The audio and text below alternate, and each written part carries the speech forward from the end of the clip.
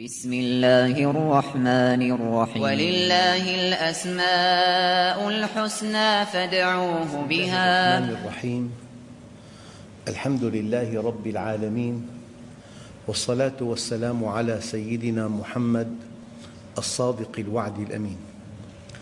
اللهم أخرجنا من ظلمات الجهل والوهم إلى أنوار المعرفة والعلم، ومن وحول الشهوات إلى جنات القربات.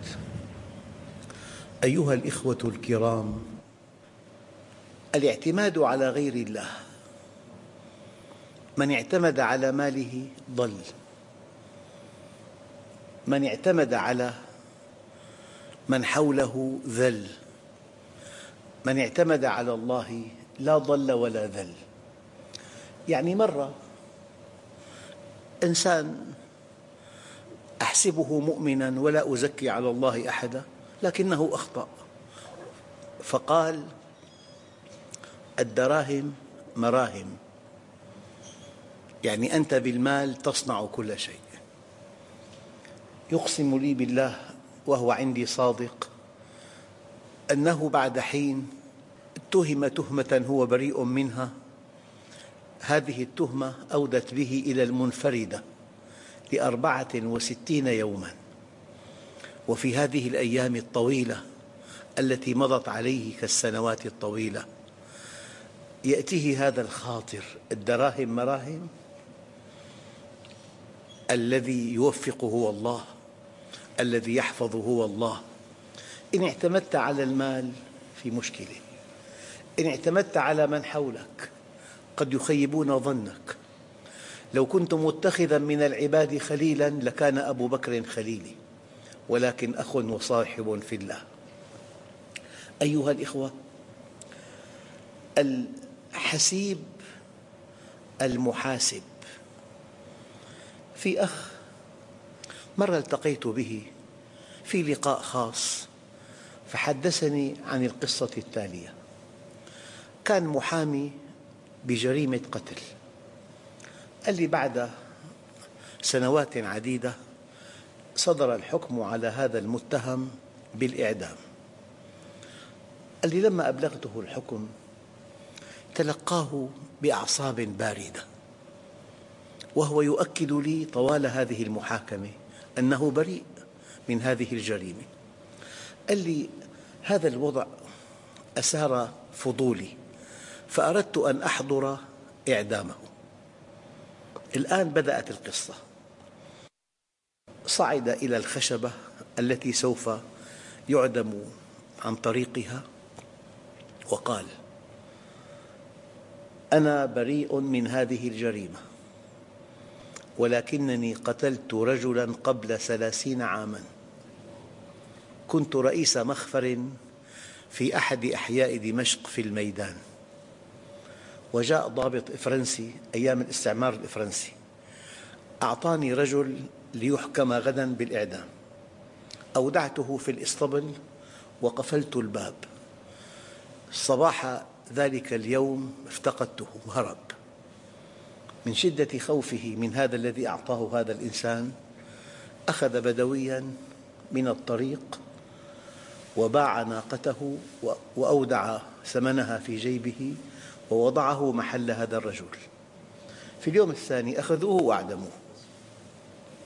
مضى على هذا الحادث 30 عاماً، واتهم بجريمة هو منها بريء، وانتهت هذه التهمة بإعدامه. والقصة طويلة. الله عز وجل حسيب، يعني محاسب. حسيب يعني مكافئ، حسيب يعني كافي، حسيب يعني محاسب. الآن الله حسيب، يعني ذو شرف عظيم، معنى رابع. لذلك من أكبر أفضال الله علينا أنه سمح لنا أن ننتسب إليه. قل يا عبادي، أنت عبد من؟ عبد خالق السماوات والأرض. يعني ما قولك أن هناك أناسا في العالم يعبدون الشجر، أن هناك أناسا يعبدون الشمس والقمر، أن هناك أناسا يعبدون النار، أن هناك أناسا يعبدون بعض الحيوانات. في جماعات كثيرة جدا في آسيا يعبدون الجرذان، والحديث طويل. في اليابان يعبدون ذكر الرجل. وقد شرفنا الله عز وجل بأن نعبد الله، بأن نعبد خالق السماوات والأرض، بأن نعبد من بيده ملكوت كل شيء، أن نعبد من إليه يرجع الأمر كله، من هو الذي في السماء إله وفي الأرض إله، أن نعبد خالقنا الرحمن الرحيم القوي الغني الحكيم. أيها الإخوة، لذلك قال العلماء: فرق كبير بين العباد وبين العبيد. العبيد جمع عبد القهر، والعباد جمع عبد الشكر. العبد الذي عرف الله ابتداء وأقبل عليه وأحبه واستسلم لأمره وسعى لخدمة خلقه وتقرب إليه بالعمل الصالح، هذا عبد الشكر، يجمع على عباد. إن عبادي ليس لك عليهم سلطان وعباد الرحمن الذين يمشون على الأرض هونا. أما العبد الذي قلبه بيد الله وحركته بيد الله وسمعه بيد الله وبصره بيد الله ومن فوقه بيد الله ومن تحته بيد الله، وهو في قبضة الله، وفي أي لحظة سكتة دماغية، في أي لحظة احتشاء في القلب، في أي لحظة من أهل القبور. هذا العبد المقهور ببقائه وباستمرار بقائه، المقهور بصحته، المقهور بأجهزته، هذا اسمه عبد القهر، ويجمع على عبيد. وما ربك بظلام للعبيد. فشتان بين أن تكون عبد القهر وبين أن تكون عبد الشكر، بين أن تكون عبدا أحب الله. لذلك الذي يلفت النظر أن الله سبحانه وتعالى ما أراد أن تكون العلاقة بيننا وبينه علاقة قهر ولا علاقة إكراه، لا إكراه في الدين. أراد الله جل جلاله أن تكون العلاقة بيننا وبينه علاقة حب. قال: يحبهم ويحبونه. أيها الإخوة، الآن لو دخلنا في بعض التفاصيل، من الشرك أن تعتمد على غير الله.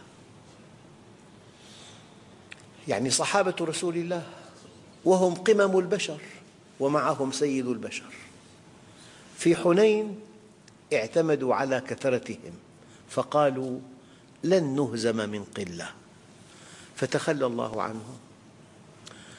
ولو أنه نصرهم لسقط التوحيد. وفي أحد عصوا رسول الله، هم قمم البشر وفيهم سيد البشر ولم ينتصروا، لأنهم لو انتصروا لسقطت طاعة رسول الله. فإذا كان الصحابة الكرام هكذا، فما بال المسلمين اليوم وهم واقعون في مئات المعاصي والآثام. فلذلك من الشرك أن تعتمد على غير الله، لا تعتمد لا على مالك ولا على مكانتك ولا على منصبك ولا على صحتك ولا على من حولك ولا على من يلوذ بك، اعتمد على الله وحده. أما إذا قلت حسبي الله ونعم الوكيل، يكفيني الله عز وجل، يرزقني، يوفقني، ينصرني، يحفظني، يكفيني الله عز وجل، يعطيك الدنيا والآخرة. من أحبنا أحببناه، ومن طلب منا أعطيناه، ومن اكتفى بنا عما لنا كنا له وما لنا. يعني الله يكفيني لأنه قوي. يعني أخواننا الكرام، لا يجوز إعطاء الزكاة لابن الغني. الابن فقير، لكن العلماء قالوا هو غني بغنى أبويه، غني بغنى أبيه. والمؤمن قوي بقوة الله، وغني بغنى الله، وحكيم بحكمة الله. نعم، أن يكفيني الله لأنه قوي، ولأنه رزاق، ولأنه غني، ولأنه عليم، ولأنه كريم، ولأنه سميع، ولأنه مجيب، ولأنه رؤوف، ولأنه رحيم. هو المعطي، هو المانع، هو الرافع، هو الخافض، هو المعز، هو المذل. لذلك حسبي الله ونعم الوكيل، أي أن الله يكفيني. هو الحسيب، لا تحتاج مع سؤاله إلى سؤال أحد.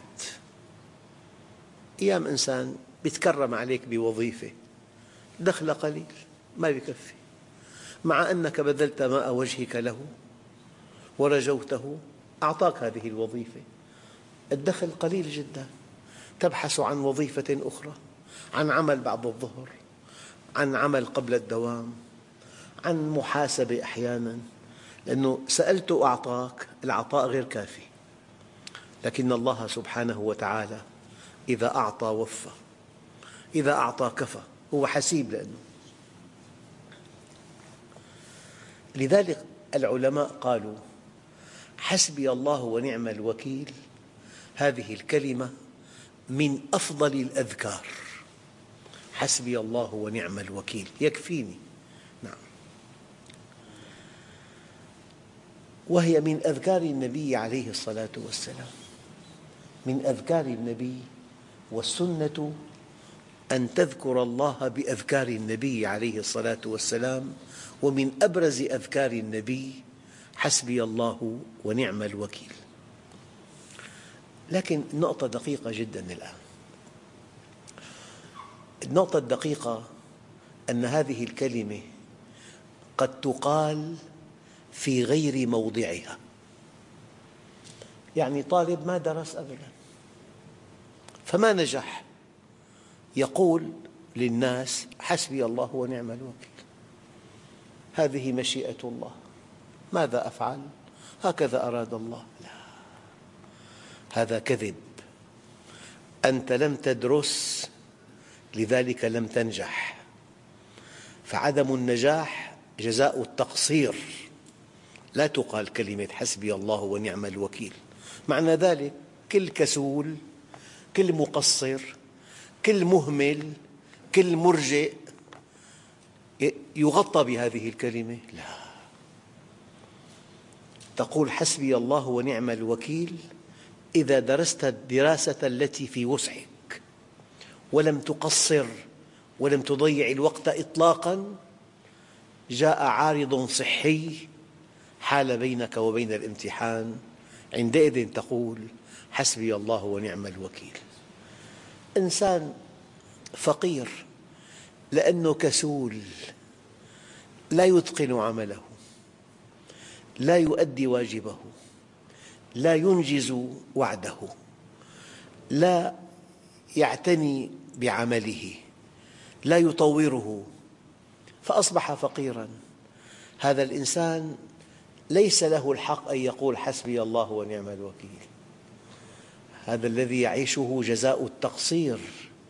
أما إذا بذل كل وسعه ولم يدع مجالاً إلا فعله، وشاءت حكمة الله أن يكون بدخل محدود، الآن يقول حسبي الله ونعم الوكيل.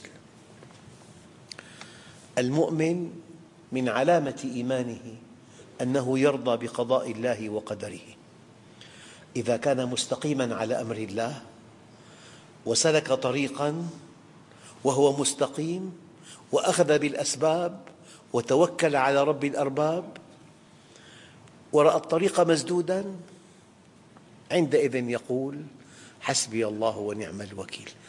أنت حينما تأخذ بالأسباب وكأنها كل شيء، ثم تتوكل على الله وكأنها ليست بشيء، وتقتضي حكمة الله ألا تكون في مصاف من نجح في هذا الموضوع، هذه حكمة الله، عندئذ تقول حسبي الله ونعم الوكيل.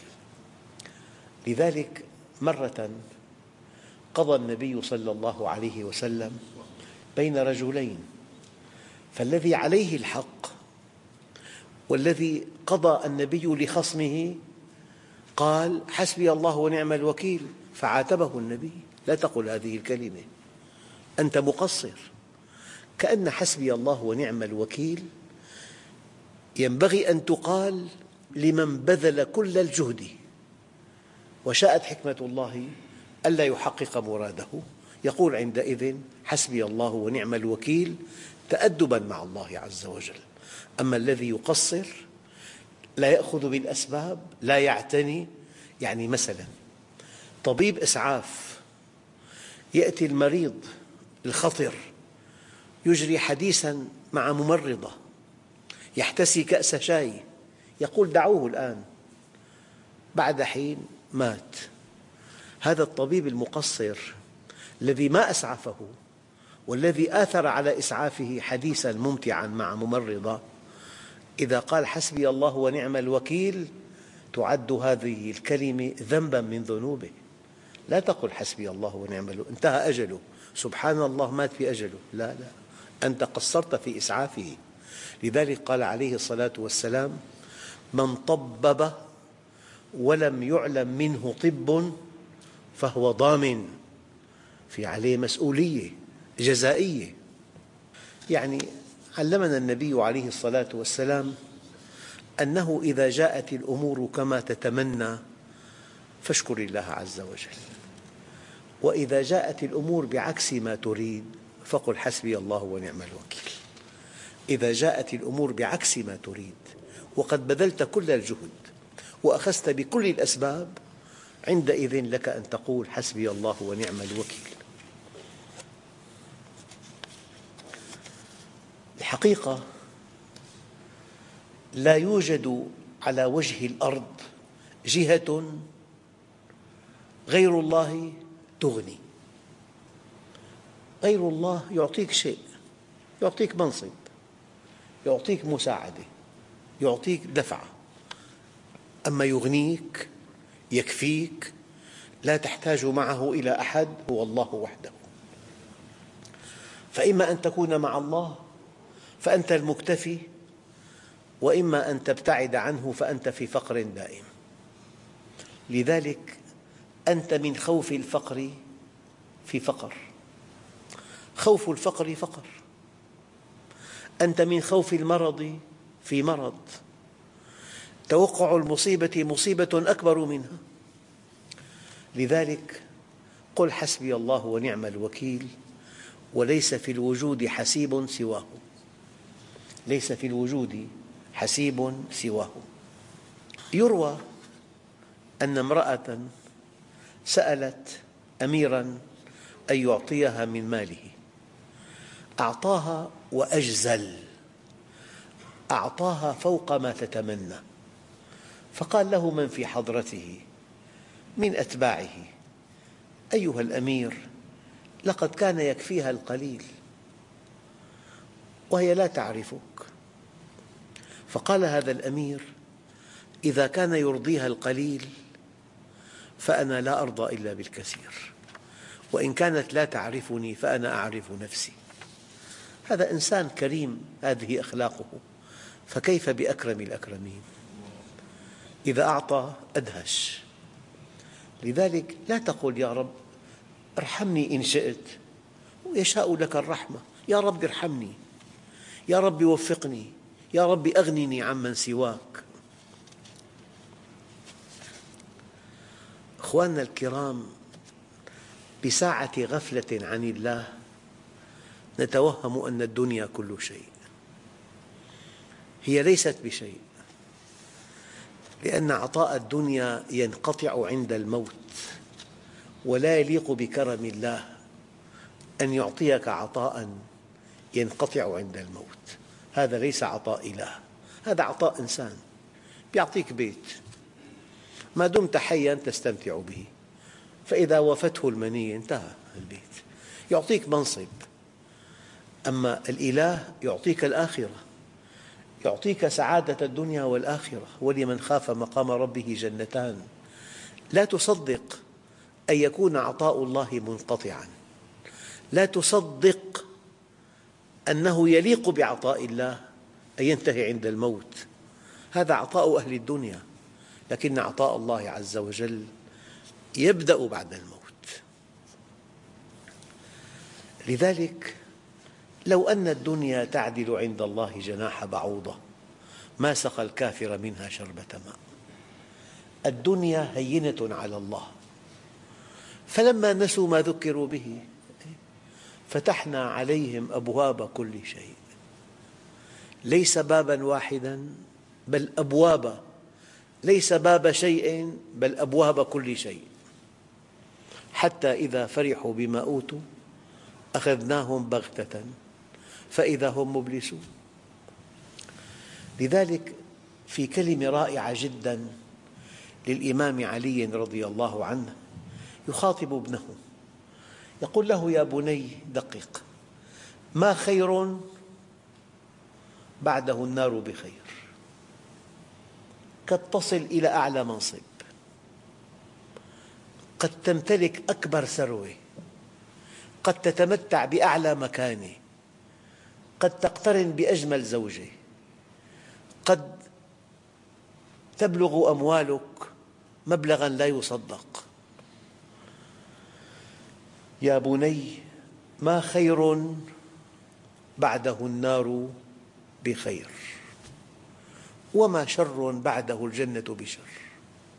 قد تكون فقير ضعيف، قد يموت الإنسان في السجن، كبعض العلماء الكبار ماتوا في السجن، لكن لأن هذه الحياة المتعبة انتهت إلى جنة عرضها السماوات والأرض، فهذا الذي كانوا فيه ليس شرا. ما خير بعده النار بخير، وما شر بعده الجنة بشر.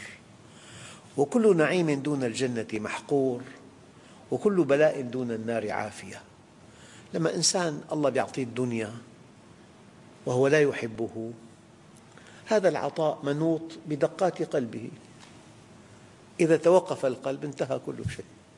هذا العطاء منوط بقطر شريانه التاجي، فإذا ضاق هذا الشريان دخل في متاهات لا تنتهي. هذا العطاء منوط بنمو خلاياه، فإذا نمت نموا عشوائيا ورم خبيث انتهى. لكن الله سبحانه وتعالى يعطيك جنة عرضها السماوات والأرض، فيها ما لا عين رأت ولا أذن سمعت ولا خطر على قلب بشر. أيها الإخوة، دقق في هذه الآية. الله عز وجل حدثنا عن قارون، قال: خرج على قومه في زينته. يعني إنسان أيام يدهشك بمركبته، ببيته الواسع، بإطلالته الرائعة، بدخله الوفير، بحجمه المالي، بمكانته الاجتماعية، بمنصبه الرفيع، يترنم بكلمة مسؤول كبير. والله لو علم معنى مسؤول كبير لارتعدت فرائصه. مسؤول كبير، فوربك لنسألنهم أجمعين عما كانوا يعملون. فاطمة دخلت على زوجها رأته يبكي: ما لك تبكي؟ قال: دعيني وشأني. فلما ألحت عليه قال: ويحك يا فاطمة، إني رأيت المريض الضائع والفقير الجائع والشيخ الكبير والأرملة الوحيدة وذي العيال الكثير والرزق القليل والمأسور والمظلوم وابن السبيل وأضرابهم وأمثالهم في طول البلاد وعرضها، فعلمت أن الله سيسألني عنهم جميعا، وأن خصمي دونهم رسول الله، فخفت ألا تثبت حجتي فلهذا أبكي. خرج على قومه في زينته. قال: الذين يريدون الحياة الدنيا، يا ليت لنا مثل ما أوتي قارون إنه لذو حظ عظيم. وقال الذين أوتوا العلم ويلكم ويلكم ثواب الله خير لمن آمن وعمل صالحا ولا يلقاها إلا الصابرون. الآن في معنى فرعي من معاني اسم الحسيب، أن الله هو المحاسب، فإذا كنت بطلاً حاسب نفسك قبل أن تحاسب، زن عملك قبل أن يوزن عليك. من حاسب نفسه في الدنيا حساباً عسيراً كان حسابه يوم القيامة يسيراً، ومن حاسب نفسه في الدنيا حساباً يسيراً كان حسابه يوم القيامة عسيراً. أيها الإخوة، كان سيدنا عمر يقول: حاسبوا أنفسكم قبل أن تحاسبوا، وزنوا أعمالكم قبل أن توزن عليكم، واعلموا أن ملك الموت قد تخطانا إلى غيرنا وسيتخطى غيرنا إلينا، فلنتخذ حذرنا. الكيس من دان نفسه وعمل لما بعد الموت، والعاجز من أتبع نفسه هواها وتمنى على الله الأماني، والحمد لله رب العالمين.